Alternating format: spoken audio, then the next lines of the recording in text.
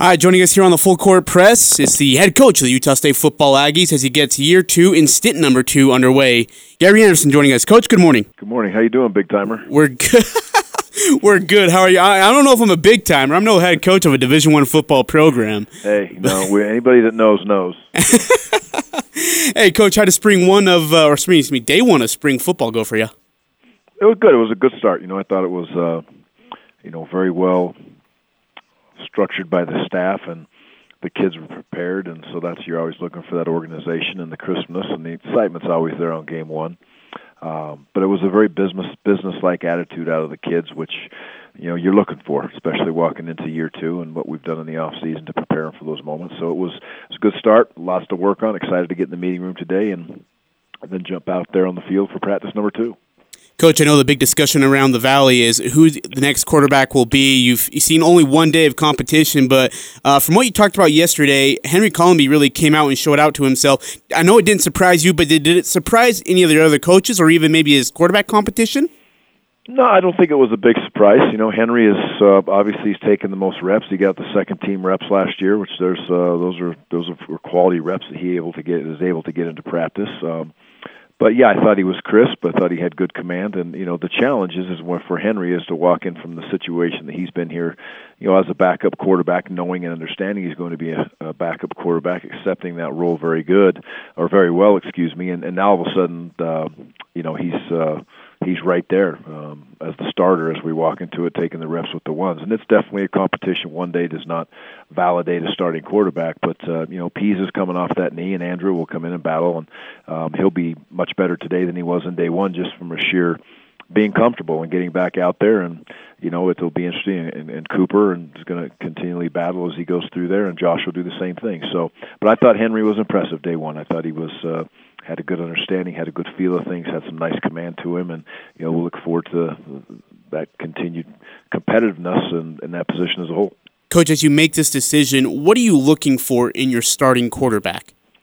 Well, we all know what we're trying to move forward with the offense, and our side of this league, you're going to have some very physical football teams that pride themselves on being physical, being powerful, being able to play football in all conditions, and that's a very important part, especially on our side, for where we're going to play late in the year. This year, we have 4 games late in November, so there's going to be times when the guy has to win the game for us, and there's going to be times when he has to be a game manager, and I'm looking for a guy that, at the end of the day, when it's on the line, whether that means you're in a 4-minute drill and you're going to run the ball out, whether you got a 50 seconds left and you got to go 80 yards and score a touchdown to win the game, you got to have a guy back there that the kids will look at and believe in and want to rally around and believe that their quarterback can get it done. And that's easily stated, and it's easy for me to sit here and say that today, but that's a big, big part of things is the belief. And then have the ability from his personal ability, from throwing the ball to checking the run game to getting us into positions where we need to be, play with poise,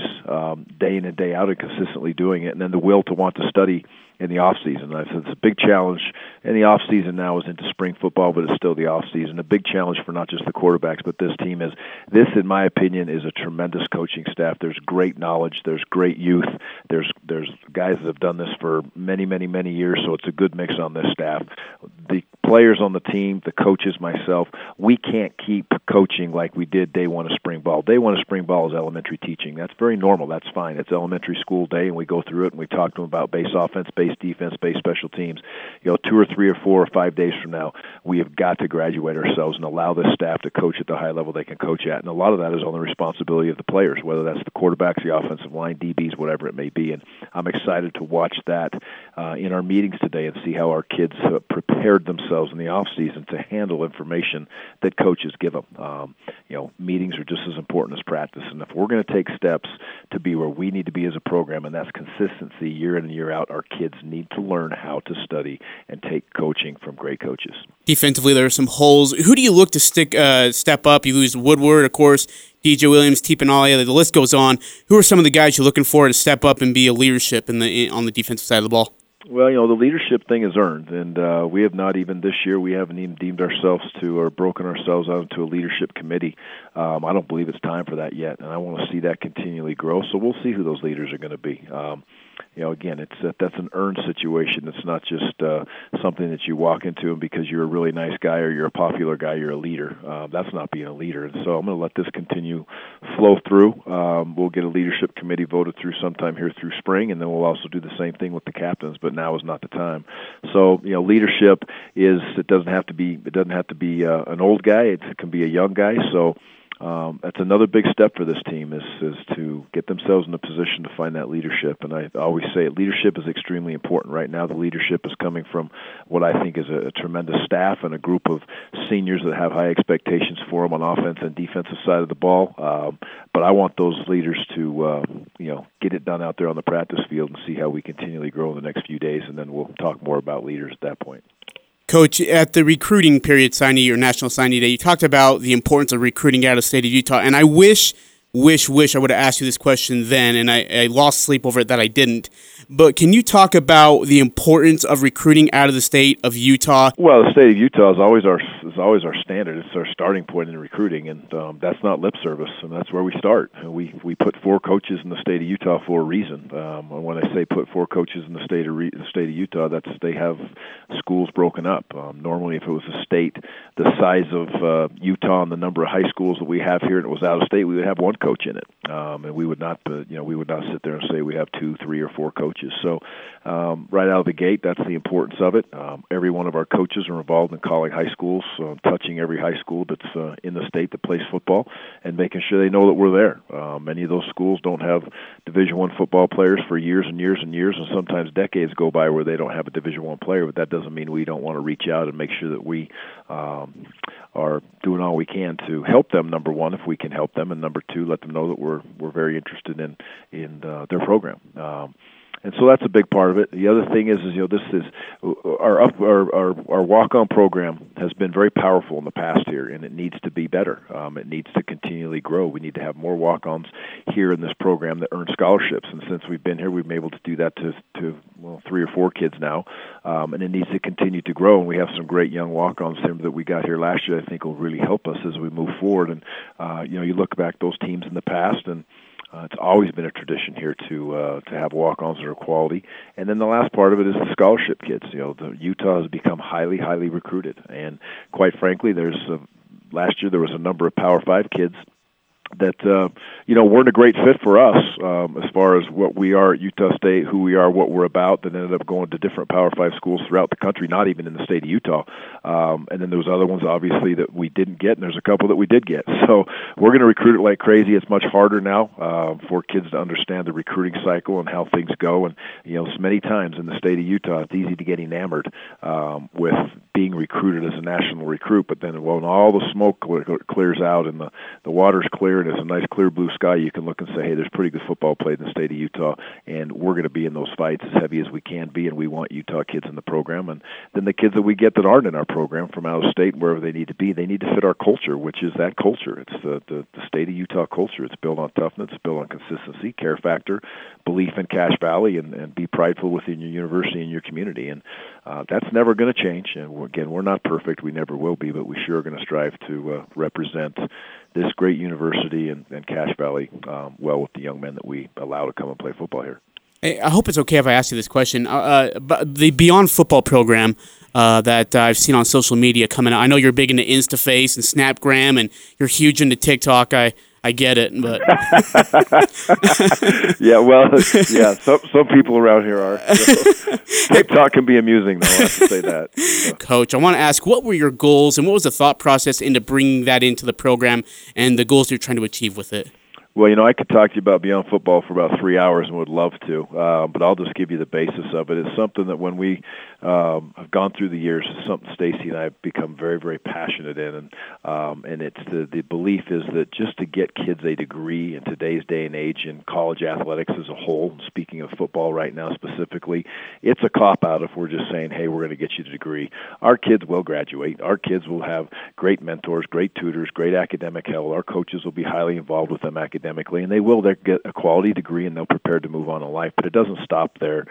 Beyond Football starts from their freshmen, and it does not end until it's over with. And when I say over with, football's over with, they have a job where they wake up in the morning with a big smile on their face. They're earning the money that they made, that they need to make to take care of whatever they've created, whether that's themselves, whether that's family, whether that's a wife, whether that's a wife and children, whatever it may be.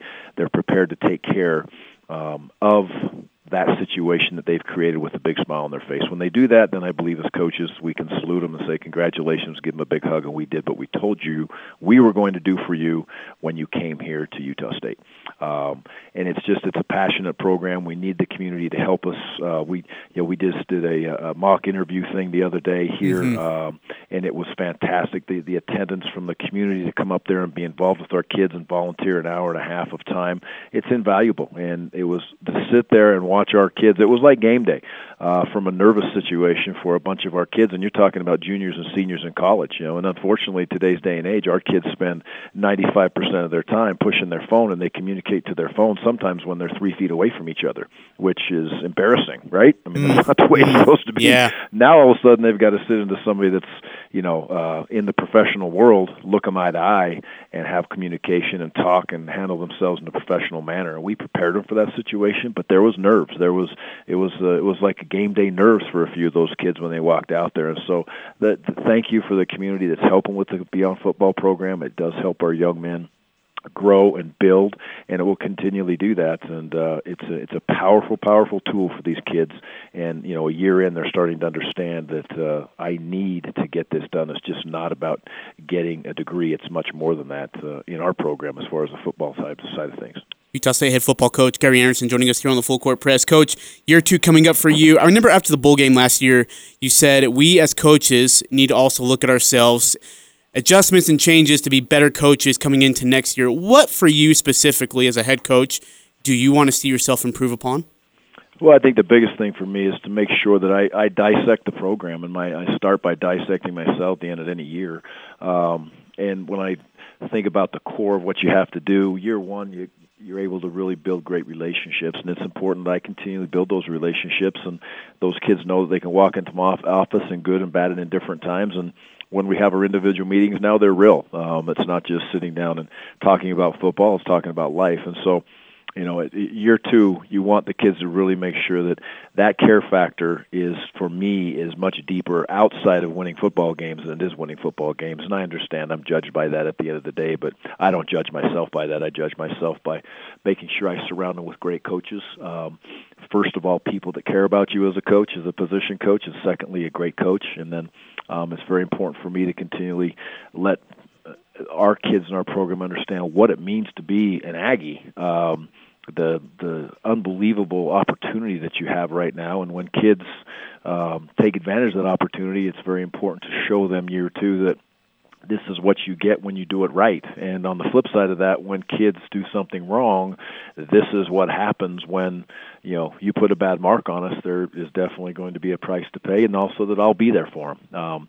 I'm going to be there for them. Sometimes I'm going to take care of my players, and I'm going to make sure that they know that if I think it's right or if it's wrong, I'm going to let them know, and I'm going to be there with them, and I'm going to fight for them. So I always think that's a big part of the second year as you go through. But the biggest thing for you look down, and I wanted to surround them with a more mature staff. I thought that was really important for us. We had the opportunity.